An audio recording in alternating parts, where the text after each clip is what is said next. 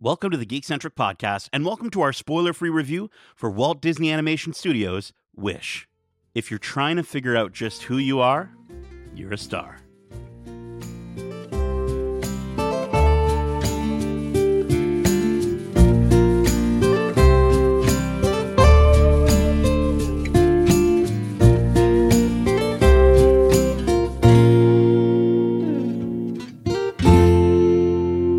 Welcome to the Geekcentric Podcast. My name is Nate, and this is our spoiler-free review for Walt Disney Animation Studios' Wish. Special thanks to our friends at Disney Canada for inviting us to watch this movie early for review. If you're joining us for the first time, we are Geekcentric, a podcast focusing on the world of movies, TV shows, video games, and all things geek-centric. Joining me for today's review, we have my very own merry band of misfits. First up, he's always making wishes, and he often does the dishes. He's Kevin, the King Magnifico Hudson. Yeah, I feel like you've been spying on me doing my house chores because I am the dish guru around my dish house. Master. Yes, yes. I'm quite good at it. If I was in the army, I would be the dishwasher for the army. I could handle a platoon of hundreds. I could see you going around dancing on your tippy toes and being like, "Your dish has been granted," or something like that. Oh, could work, right? Yeah, I need you in the back feeding me lines like that. Yes, don't worry, I'll write for you. But next up, she's pure magic, both with a wand and an Apple Pencil. She's Megan, the magnificently cheerful Chambers. Aww. Yeah, this really brought out the love for that Apple Pencil and the reason I picked it up in the first place. As soon as we left the theater, you're like, okay, I'm going to draw this, and I want to draw this character. I'm literally drawing that wishing star on everything. That is my new doodle, is just the little star. Let's go. And last but certainly not least, who knew his voice could get so low? He's Darcy, the dashingly helpful Hudson. My voice is the farthest thing from low. It's true. Jeez. I think you might have the highest voice on this episode right now. Agreed. Yeah, there you go. 100%. But stoked to talk to you guys about this movie. This movie celebrates 100 years of Disney animation, with the studio starting up on October 16th, 1923. So this is the 62nd, I believe, feature film from the studio. So I want to ask, and this is a very tall question, but I think we have to, in the 100th year of Disney, we need to nail this down. Starting with Megan, what is your favorite Disney animated feature film? Whoa. This could possibly be the toughest question you've ever asked me. I think so. I have a handful that I'm having a hard time narrowing down because they're all my favorites for different reasons. Mm-hmm. But I'm only because I don't know if anybody else has this as their favorite movie. I'm going with the reason I fell in love with animation and art at such a young age was 101 Dalmatians. Nice. That is my favorite art movie of all time. Very cool. Yeah, it's I think that's one of those ones that's just it always works. You can always go back to it. And yeah, there's so many good characters. Darcy, how about yourself?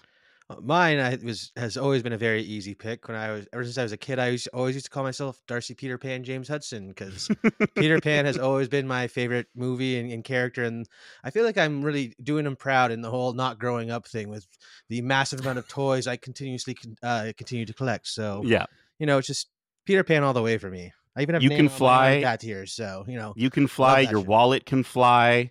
Yep. That's exactly it. Kevin, what about yourself, big guy? I agree with Megan in that this is like the hardest imaginable question somebody could ask about movies. It's like, pick your favorite out of 66 movies. Like, it's still easier to pick your favorite Marvel movie than it would be your favorite Disney animated movie. 100%. And so I'm going to cheat just a little, and I won't go too in depth here with my answer, but seeing as Wish is kind of a blend of newer animation technology while paying homage to those older forms. If you're going for that hand-drawn classic Disney look and style, I would absolutely pick Hercules. Like the early 90s Mm. are such a huge, strong period of incredible films for Disney. But Hercules is the one from my younger years that really stood out for me. And then, in the last 15 years or so, as they've switched over to the more 3D animated style, I love Tangled. I love everything about yeah. it, from the look of it to the music to incredible animal sidekicks. It was everything I wish was. Oh, wow. Okay. Calm down, Magnifico. We'll get to that. Right now, we're just in celebration mode, okay? I think, you mentioned it, Kevin. We're such huge fans of Disney and everything they've put out. So it is a tough question. I think, Kevin, you and I have been obsessed with the Disney trading card game Lorcana lately. And I remember you asking me to name, just strictly name a bad Disney movie. And I don't think I was really able to give you a clear answer. I want to give a shout out to a very underrated Disney movie, which is The Fox and the Hound. I think it's one of those ones that keeps things. It is, and it keeps it real back in the age of kids' movies that kept things real. And I really appreciate it. I recognize that somehow when I was a little kid, and I just love them so much. But I think my all-time favorite Disney movie is one that showed me just how incredible music is. And I think that's another big aspect. We talk about animation, but music, and especially music that I wasn't used to hearing growing up as a little kid in Canada, and that has to be The Lion King. I understand that the story is just Shakespeare with big cats, but there's so much of that movie that is just forever ingrained in my childhood, and I'll always adore it. And it was an easy pick for me, much like Darcy with his Peter Pan.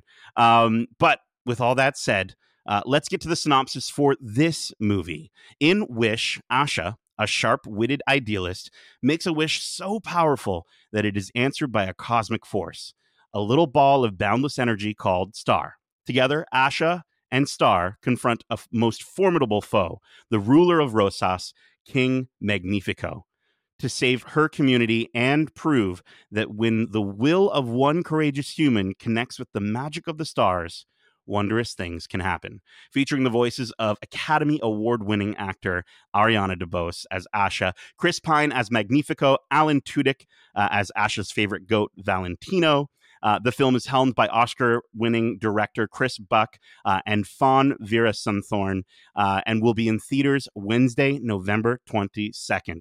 We're going to talk about all the things that we liked, and mention anything that maybe didn't work for us as we go through. But I do want to start off, I think, talking about the visuals. I think that was the first thing that sort of came to your mind, Megan, when you were mentioning, you're talking about, sort of your love of animation. And I think, when thinking about every aspect of this movie, my brain kept bouncing back and forth between two words. And Kevin, I think you might have already mentioned at least one of them, is classic and fresh.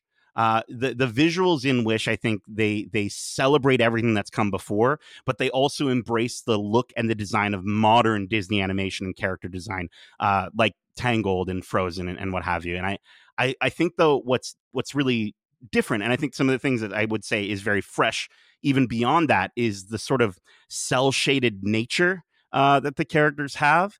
But at the same time, and Darcy, I think this was the first thing that you called out to me, was the backgrounds just being that classic painterly, very still, very just like a painted canvas look. And I think they nailed the look of Rosas and the sort of nostalgia of the Magic Kingdom surrounded by forest. It's fantastic. Yeah, you basically said it all for us there, Nate. Yeah, really. Thanks for doing the hard work. Sorry, I'm excited. I'm excited. Okay. It was, Darcy mentioned like watercolors, and that was such a cool part of why the movie looked so beautiful. The textures in the artwork, it's like you said, that combination of old and new, classic and modern. It's nostalgic, but there's bits and pieces in the animation that remind me of movies like Spider-Verse and Mitchell's versus Machines. They're using this line art aspect to keep that as its own character on top of each character. And it's very smart of Disney to lean into that new form of animation. So I really, really enjoyed that whole thing. Absolutely. Yeah. And you mentioned like the cell shading too, and I think what really goes home is if it's adding to that painterly feel where they feel like they're part of the background, but then you get that 3D depth that we're used to from the modern Disney movies. And I think what I like even more is, like you said, the line work, the fact that even though these are 3D characters, they still have that fine outline that you could easily draw as a 2D character, just like those classic movies. So again, it's a marriage between that classic look with that new feel, and it's done so well in this movie. Yeah, and I also want to just give a shout out to the design of Star in particular. I think where I was watching and I'm like, Star doesn't look fuzzy. It almost Star looks flocked, like kind of like a flocked Funko Pop, and I'm just like, that is not an easy thing to create in front of your eyes in animation. I'm sure none of it's easy, but just the aspect of the texture is just. It blew Well, me away. I think it's such a cool, just to add on that, I think it's such a cool thing to notice because that's a very like illustration technique with texture, Mhm. making him look like fuzzy. There's no straight outline of his body. That is something that draws me to illustration and to children's books. And I think to bring children's book illustration into a Disney movie is such a smart idea. So if that's where that came from, I bow down to the designers. It's yeah. Yeah, and watch Star's facial animations throughout the movie because they are just hilarious. I think you guys are all, nailing it in the sense that, the animation and the look of this movie is the one area where I would have a hard time finding something to nitpick or complain about. I think it is just such that really really creative blend of old and new, and bringing all of that, not just the magic within the story being told, but that Disney magic to life in this 100th year. It is a celebration of everything that's come before it, and so I will give a huge kudos to all of the artists responsible for bringing. It really was an ambitious goal to sort of find a way to blend those as seamlessly and beautifully like they did. 100%, absolutely. Yeah, and I think the sort of the other aspect to a phenomenal Disney movie, and I kind of brought it up when I mentioned Lion King, is the music, and I think like in a lot of Disney animation, films, it's the heart of this movie. The music, there's a lot of it in this film, and I think like in Canto, we're getting a lot of songs throughout the 95-minute runtime, but they also effortlessly sort of flow along with the story. It never, to me at least, I never felt like a song was out of place. I think the song started up, and I'm like, yep, that totally makes sense for me. See, and now I'm going to jump in as Mr. Negative right off the bat here. I won't even let people talk their positives on the music. That's where this movie kind of lost me the most, I think, was the music. It seemed like every 5 minutes as we were learning about these characters, as the story was developing, it was like, and cue a song right here, and we're going to give you exposition on these characters and what's happening in the story through song. It didn't feel organic. It's like they stopped the movie and inserted a song every 5 or 6 minutes. And there's one in particular with Chris Pine and Ariana, their first sort of duet together. And it was the cringiest moment I've seen in a Disney movie in some time. Chris has a great song later on in the movie. Fantastic sort of villain song, if you will. But this moment earlier on, it was just so over the top cheesy that like I wanted to laugh in all the wrong ways at what was happening. His expressions and his movements, it came off cheesy to me. But I don't think that was the general consensus with the rest of the group I was with. It's just funny that all the things you're saying about the expository nature of the songs in this film and how they feel out of place or forced just to move the story along. Those are all the same things that me and Justin were saying in our Canto review. And since that review, I've watched Encanto again and have grown to love those songs. So maybe I don't know if it's something like that, but to me, I found these songs in this movie were so unique and fresh, and they didn't feel like a typical song, maybe because it wasn't Lin-Manuel Miranda for once, but it was so delightful to have this new style of songs brought into the Disney umbrella of, storytelling through songs. So I really enjoyed it. Well, and you mentioned Lin-Manuel and Encanto, and I think there is some comparisons to be made. Again, we're seeing the modern look of the character design, and I think this is a new age of Disney music. But I think at the same time, like, you've got a very, tight window, a short run time. You have to get a lot of information out to the audience as quick as possible about the Kingdom of Rosas and its background and their ruler and what have you. And I went back and as I was sort of like thinking about the music in this, and I looked at songs like Just Can't Wait to Be King, or Out There, specifically from The Hunchback of Notre Dame.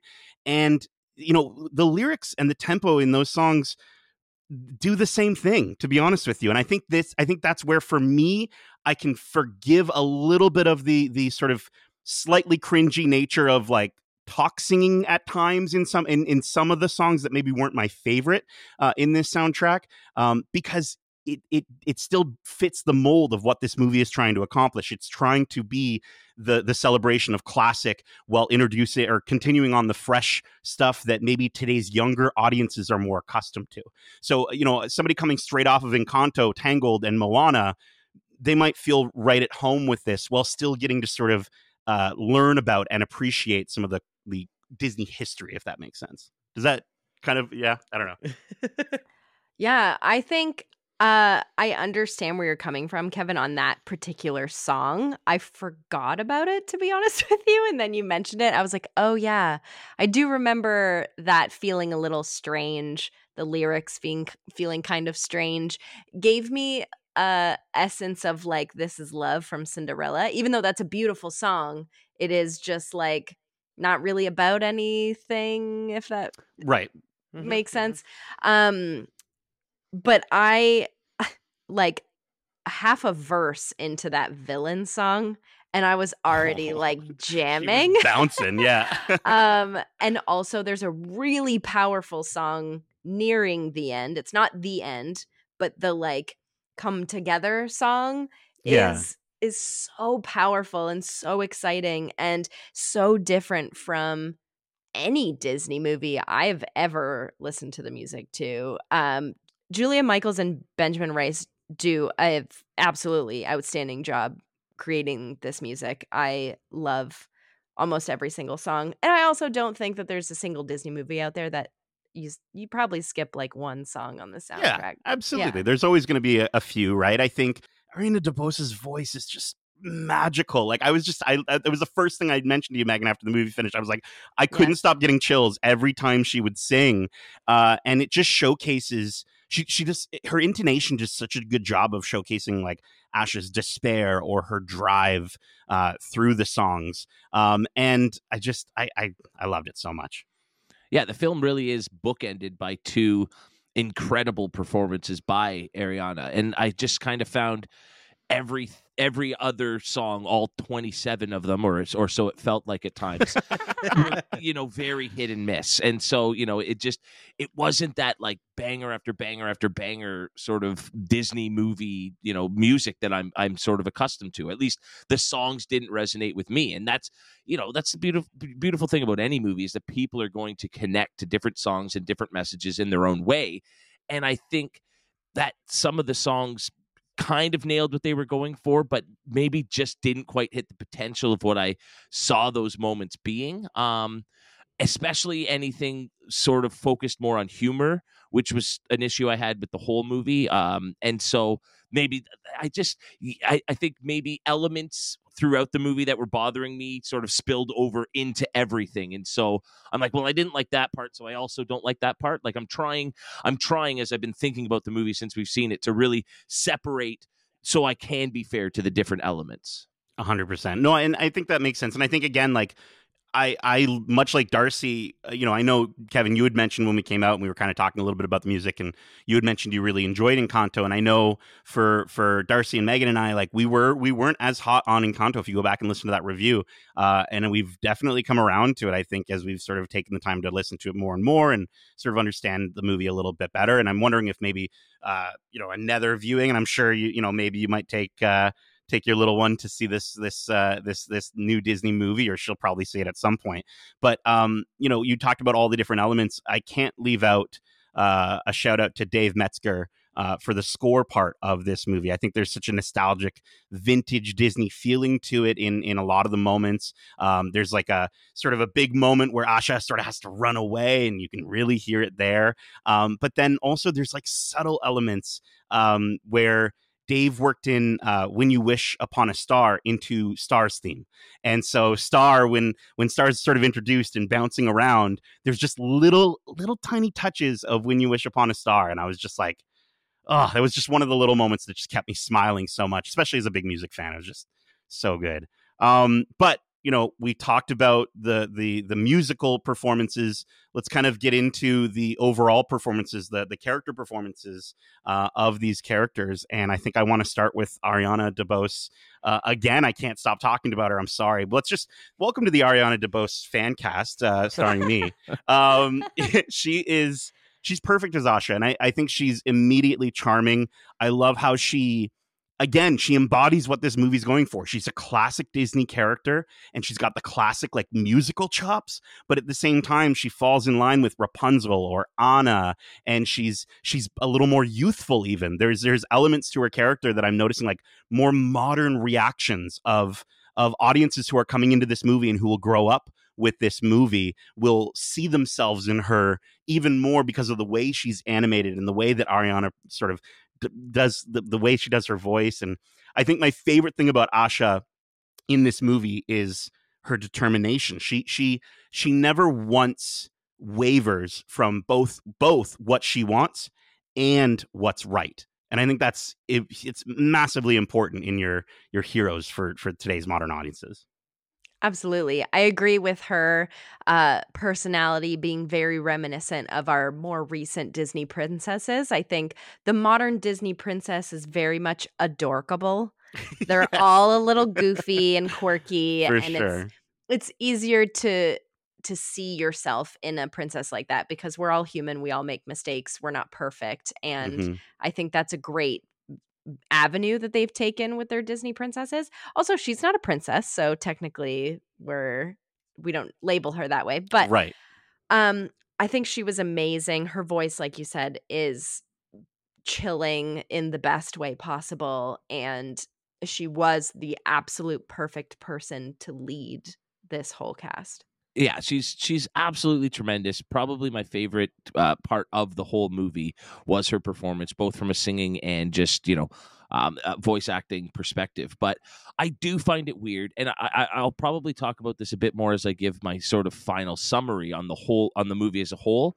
But I do find it weird that in a movie that's supposed to be celebrating 100 years of Disney, our main female character isn't a princess. She doesn't fit into that princess mold, and I do find that kind of odd.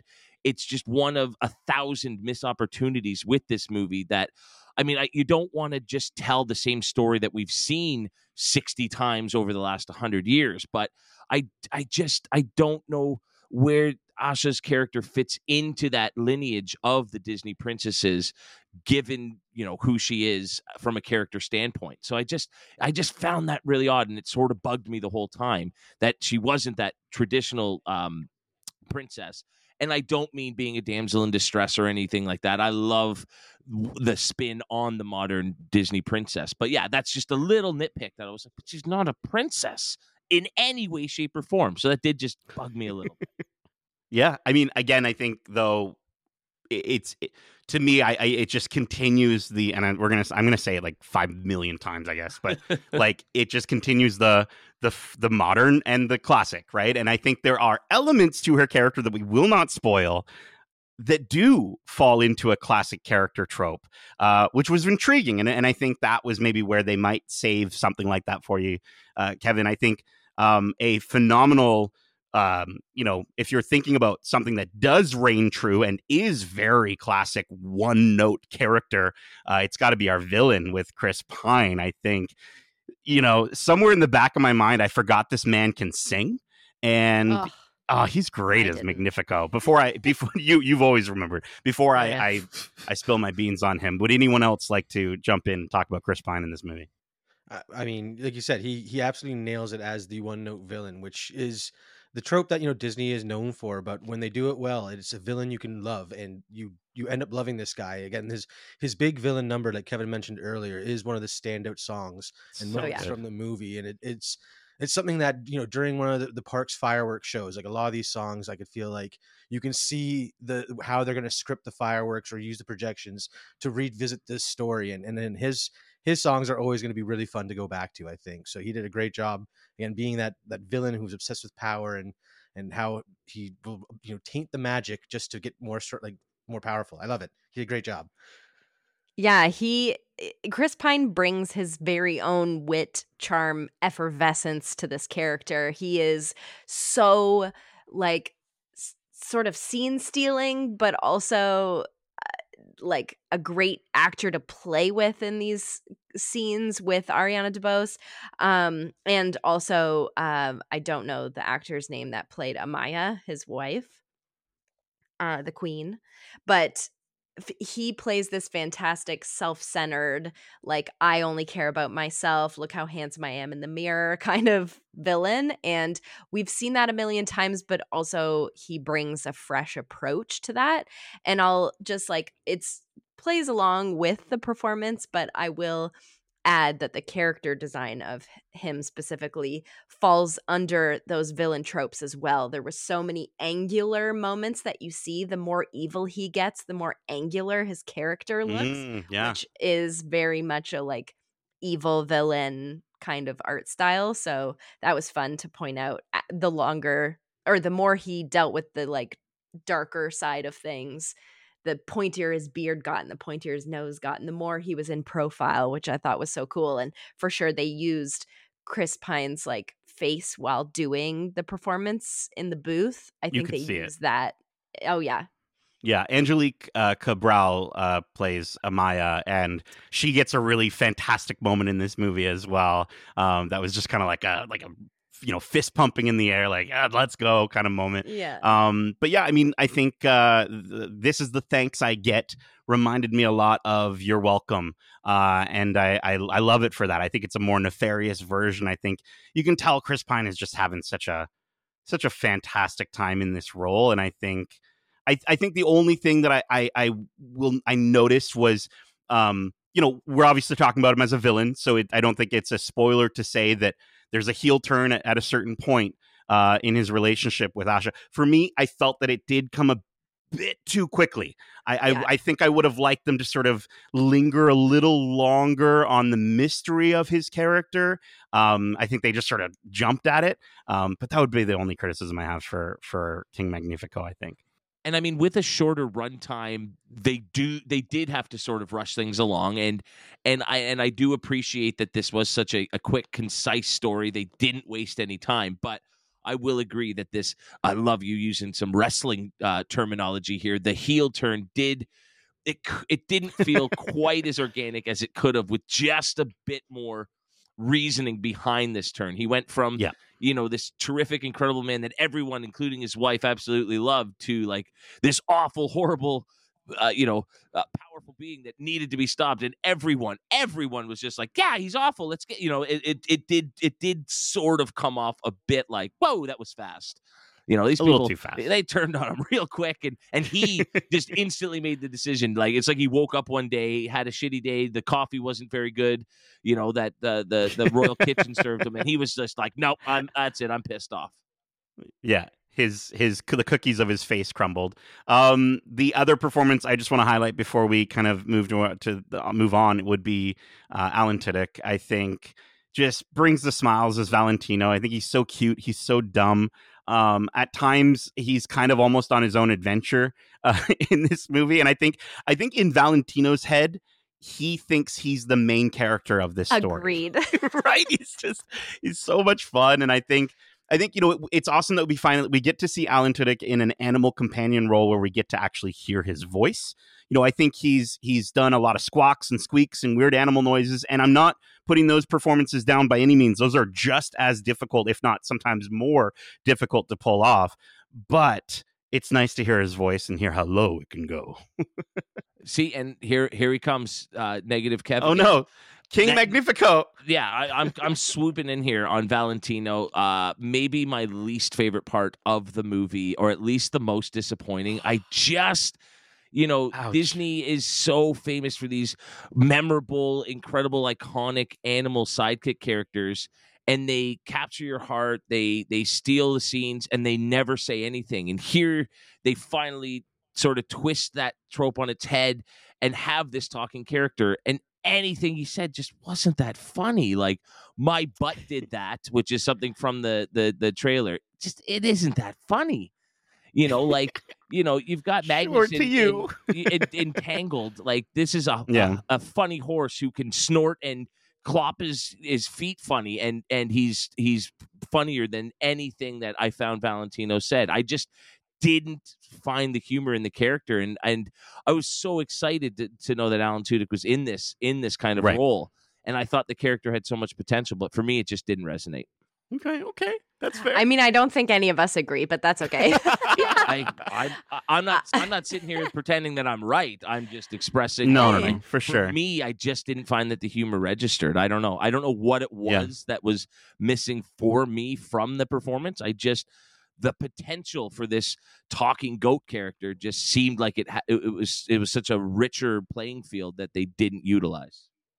I think it's difficult when you have a movie that is celebrating the 100 years of Disney to not constantly compare it, obviously, like we've been doing already, to everything that came before. So 100%, Kevin, like, I can't go on the record and say that Valentino is going to be like my number one animal sidekick, but I still got chuckles all the way through. I don't know for me. Yeah, I definitely laughed at all the really stupid lines he said. But I also think I'll agree with you on the fact that the lines he did say that were funny or got the laugh were already in the trailer. Pretty much all of them. Don't do that. We kind anymore. of already knew that was coming, so it got me giggling, but it wasn't as maybe surprising as I would have found it. But I think it's so funny and a testament to Alan Tudyk's talent. I was listening to Valentino going, who is that? I have heard that voice before. Where have I heard that voice? And then Nate, you're the one who were like, that's Alan Tudyk's character. And I was like, well, I thought he was the same guy who played Duke of Wesselton in Frozen. And you're like, yeah, it is. He is a phenomenal voice actor, as we all know. The fact that he's played Hey Hey, he played Tuk Tuk, he's now played Valentino and so many other characters. Just like, I bow down to him and his expertise. Good or bad, I still think it's amazing. For sure. I think let's kind of get into the final part of what we want to talk about, and I think obviously, Disney movies, the music, the visuals, the performances, but of course the story, I think is always an important aspect, and I think the message is always a really important aspect of these Disney movies, especially when you grow up, right? When you're a little kid, it's fun to see little goats rubbing their butts on stuff and laughing along, but to a certain degree, once you grow up, you have to sort of look at the bigger picture, and I think the story is where audiences will be mixed. I think it definitely plays it safe. I would say. I think the messaging of staying true to yourself and taking your future into your own hands is incredibly important for anyone, no matter whether you're 17 or turning 100 years old. I think it's something we should always strive for and continue to strive for. But I do think, though, that there are going to be people that appreciate the effort for keeping things classic in a simple way. And then I can also see that simplicity not being enough for some folks who aren't overtly wooed by the music of this movie. I think there's going to be moments where I know for myself, and I think it was that little moment of the heel turn of the villain where I was a little distracted in that moment. Just the movie side of my brain came in and kicked the door open for my lovely Disney side of my brain and said, hey, that was too quick narratively. So I think there are aspects about it that are going to distract certain audiences. Yeah, I totally agree. The story is where this movie kind of suffers, in my opinion, because it is so one note. It's not breaking any boundaries. It's not trying to reinvent the wheel like they did with the animation, and a lot of the music being so against the norm for what Disney's known for producing. But the thing that will stand out is the message, the importance of a personal wish and what that means to you as you grow up and go about your daily life. So again, the message is great, but the way that the story delivers it is a bit, again, rushed at times, or just, again, falls into that too simple or easy out Disney trope where it's just like you could have had fun with that and changed it a bit up, or even paid homage to that where you're poking fun at the fact that there's these easy out all the time or something like that. So yeah, the story is where it kind of falters a bit for me. Yeah, I can understand that. It's definitely the simple route compared to some of the Disney movies we've gotten, with certain themes being a little deeper than this one. But I also think that it's relatable on so many different levels for the ability to take control of your destiny and how you want to reach your wishes and dreams. And I think we've also all been that person who had a wish that was crushed by somebody else taking control of that wish. So I think the message being simple isn't always a bad thing. And I'm not saying that you think it's bad, but like, for other people out there going to see this movie, maybe don't put too much pressure on it being a simple story, because I think simplicity is beautiful. Yeah, and it is so classic Disney. And I think for anyone like myself who has found maybe in the last 10 years that some of the messages have been a bit heavy-handed with the movies, or very, very specific. Like, if you are this type of person with this going on in your life, then this movie is going to resonate with you very specifically. This is a very broad idea. It kind of reaches out to everyone. And so that I could appreciate from this movie is that they kept it very classic, in that anyone can sort of put themselves in those shoes and understand what this sort of means to them, and then take it and make it personal to themselves. I kind of appreciated that they didn't try to tell you exactly how to feel and what to feel and try and change maybe a way that you think about the world around you. This is a simple message for anybody of any age watching. And so for me, that kind of worked. Nice. Oh, okay. We're swinging back around. Nature is healing. I think it's the 100-year celebration of Disney animation. So, like you mentioned, Megan, people are going to come into this if they know that that's their expectation, and that is a very heavy, lofty expectation. So I think that's where the story, I think the simplistic elements might not fully work for some people. I will say I was one of the people who was wooed enough by the music and the visuals that I was just like, oh, Ariana, just keep singing. I also think something that will woo people in good ways and bad ways is the amount of Easter eggs in this movie is insane. Whether they're like super subtle and exactly what I wanted out of an Easter egg, or they're like kind of cheesy, or they're really obvious and the movie is slapping you across the face with Disney Easter eggs, it's all still really enjoyable. Well, I think maybe for yourself, there were certain aspects. Some are too much. Some are too much. And I think near the end of the film, there's literally characters that are just saying the reference. That's literally the dialogue. And at that point, we're all kind of like, okay, cool, calm down, Disney. Like, but I think that is for the people who are newer to Disney, who maybe have recently seen movies like Snow White or Peter Pan, right? But I think the subtle elements that you're talking about, Megan, or even the elements that sort of add to the Disney canon as a whole, that was very surprising for me. And I think those were the elements that I was like, ooh, as a big geek, as a big like sort of Marvel geek or Star Wars geek where we like to chew and theorize on stuff, immediately I turned to Darcy and I'm like, okay, this is what this means. Okay, this is what that's going to mean. And he's like, no, that takes place before that. And I was like, yo, you're right. Okay. Like, it's so much fun. And I think that's I think as far as a celebration of 100 years of this studio and all these stories that take place after this, but have come before it, I think it totally nails that element.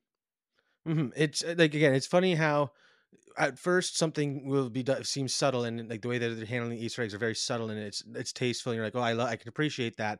But by the end of the movie, the fact that it's a joke or something they keep going back to, it's like, okay, now it's getting a bit heavy handed, and you're kind of dropping the ball. It's weird how they kind of ride that line where it's like you like it at one point, and then the next time you see it, you're like, oh, never mind. You're really trying to shove it down my throat, and it's like, I get it. It's weird how they couldn't kind of find a balance between the in your face and the subtle. It was always back and forth between the two. But again, it's fun if you want to look for Easter eggs. Totally. Or if you just want them given to you at the end of the movie. But let's. Oh, and sorry, one last thing. Stay to the end of the credits. If you want to be absolutely destroyed, if you want your heart to just be completely cracked and your eyeballs to just fill up, wait till the end credits, because it's more than really worth it. mean what they did. It's so mean, and I'm tearing up thinking about it. It's so lovely. It's definitely worth staying around for. And I thought it was beautiful. It is a tearjerker and a heartbreaker, but it's really nicely done and kind of a perfect sort of bookend for the movie. 100%. Let's get to our final thoughts and rating for this movie, which we're going to be rating on a scale of 1 to 5 wishing stars. King Magnifico, I'm going to get you to kick us off. Yeah, that's probably a good idea. Let me vent and get this off my chest, and then you guys can we'll end on a happy note. End on a high note. Exactly. And I think a lot of my issues stem from what you guys were just talking about, which is why I kind of sat back and reserved my thoughts for now. I wanted more. If this was just a movie that came out in the 99th year of Disney animation as a standalone film in that regard, it might have worked more. But this is kind of being touted as that celebration of 100 years. And if it is, go for it, man. Like every inch of this movie, I wanted dripping with Disney nostalgia. Like right from the fact that we have a magical kingdom that this movie's taking place in. Why wasn't it our magic kingdom? Make the castle look like the castle you see at the opening of every Disney movie for 100 years. That's such an easy thing to do, and it would have been so cool to finally see a movie taking place in that castle. Like, and then, you know, she's got some friends of hers that tag along for this adventure, and that is one of those like nail on the head, in your face, like this is a clear homage to something. Do that for the whole movie. I'm talking songs dripping with musical references to past songs. I wanted this thing littered everywhere. I wanted an homage to all 66 of those movies you mentioned at the top of the show. Something for every fan of every movie could have been placed here. And one of the ways that they give you one of the very subtle Easter eggs is in the really cool visualization of the wishes that we see at one point. All of those wishes could have been that chance to show, like every character whose wishes and dreams you see could have been that homage to a past movie. Like there were so many opportunities, and I was just left wanting for those so much more than what we got. And so I think that's a lot of where my disappointment comes from. And so again, when I rewatch this movie and I go in knowing what to expect and viewing it as a singular entity, as a movie that just happened to come out on the 100th anniversary, I think I'll enjoy it a lot more than I did sort of expecting more. I mean, you have a movie about wishing on stars, and they barely even thematically touch that idea through music. No, man, slap me in the face with When You Wish Upon a Star as fireworks are shooting over the castle. Like, I think that sort of clarifies where I'm coming from in my disappointment with the movie in terms of what I'm looking for. And so if that's not what you want out of this movie, I think you'll have a far better chance to enjoy yourself. But needless to say, I did not love this movie, and that's why, and this is going to sound harsh, I just wish that it gave me so much more of those things. So I'm going to have to sit at a 2.5 out of 5 wishing stars. Ouch. All righty. Okay. Well, listen, we've had the heel turn. We thought there was a point for redemption. We've gone through the whole villain arc, and I love it. We're gonna send it over to Darcy. Darcy, what were your final thoughts for this film? The happier Hudson will take it from here. I came out of this movie really, really enjoying it. Again, the story is where I had some issues because it was so simple and some parts moved along a bit too quickly. But again, the music and the visuals were enough for me to enjoy it. And again, I did laugh a lot of the Valentino's jokes. I hadn't watched many of the trailers, so I hadn't had those punchlines spoiled for me. So it was really enjoyable. And again, the music is, there are some standout numbers that I already can visualize how they're going to be worked into future fireworks performances on the castle with projections and stuff.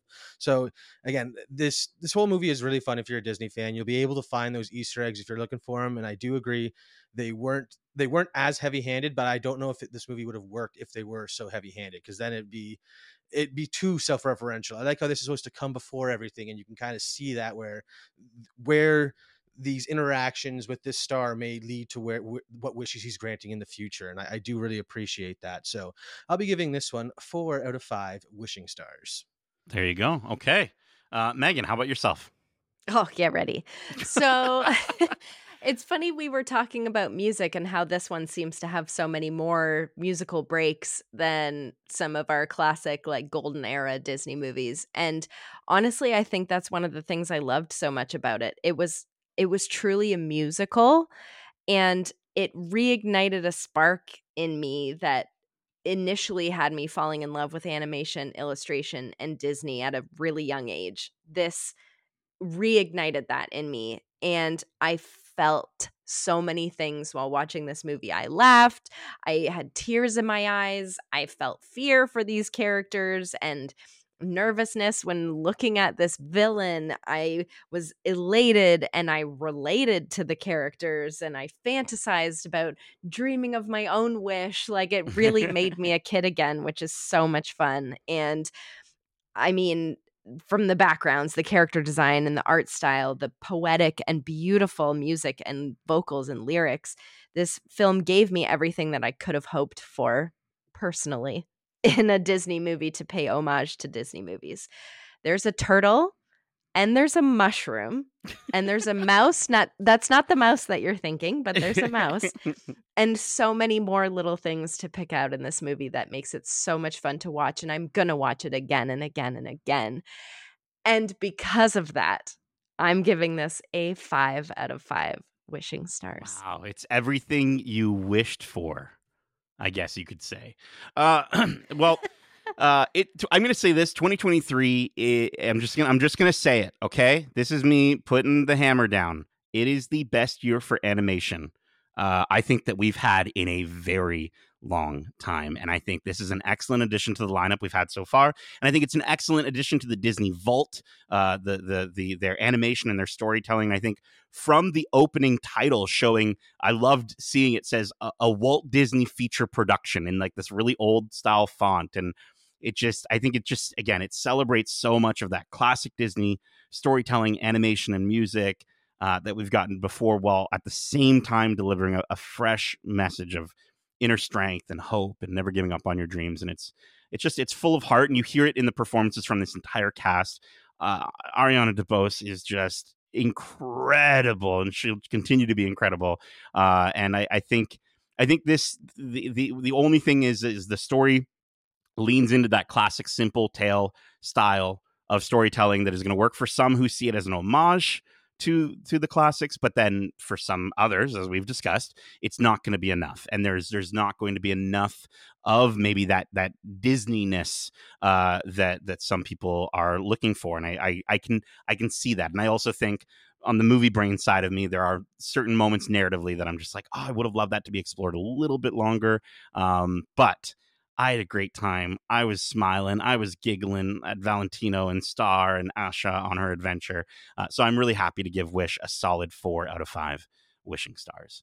But that is it for this spoiler-free review of Wish. We hope you enjoyed it. And if you did, make sure to subscribe to us wherever you like to listen to podcasts, if you haven't already. And if you want to write into the show with your thoughts on this movie or any of the movies or series that we cover, well, I'm going to make a wish that Megan can let you know how you can reach us. You can reach us at wearegeekcentric@gmail.com. That's wearegeekcentric@gmail.com. Or if you wish, you can find us on the app formerly known as Twitter at GeekcentricYT, or on Instagram at wearegeekcentric. Oh, man, my wish came true. It's too many. I'd also wish that you would join our Discord. At this point, it's like a drinking game. You know what I mean? Like, just take a shot for every time we say the word wish. I wish you would join our Discord. We've got some great conversations going on there about all the shows and movies we cover. So you can check that out by joining through the link in our description. Keep in mind, we have a ton of other episodes covering recent releases with our spoiler-free reviews for Scott Pilgrim Takes Off, Monarch, Legacy of Monsters, Next Skull Wins, The Hunger Games, A Ballad of Songbirds and Snakes, The Marvels, the Netflix series Blue Eye Samurai, Invincible Season 2, Part 1, and David Fincher's The Killer. We've also got some great interviews out now, like our most recent interview with the team behind Legacy of Monarch, Legacy of Monsters, including director Matt Shackman, where Justin actually not only talks about the rock star nature of Godzilla, but asks Matt about the Fantastic Four. So that's definitely one to check out. And if you're wishing for even more interviews, we've got some interviews coming up. For instance, we have our interview coming up with director Fawn Veerasunthorn and producer Peter Del Vecchio, who Justin had the chance to sit down with and kind of really just talk to them about their experiences and sort of some of the movies that they grew up with that inspired this film. And we might have yet another interview coming up. We'll see. You just have to keep wishing. So check out all those interviews either here on your podcast service of choice or over on YouTube at youtube.com/geekcentric. Megan, Kevin, Darcy, thank you so much for joining me for this wishful spoiler-free review. And as we say, love ya. Laters. Bye. Get home safe, guys.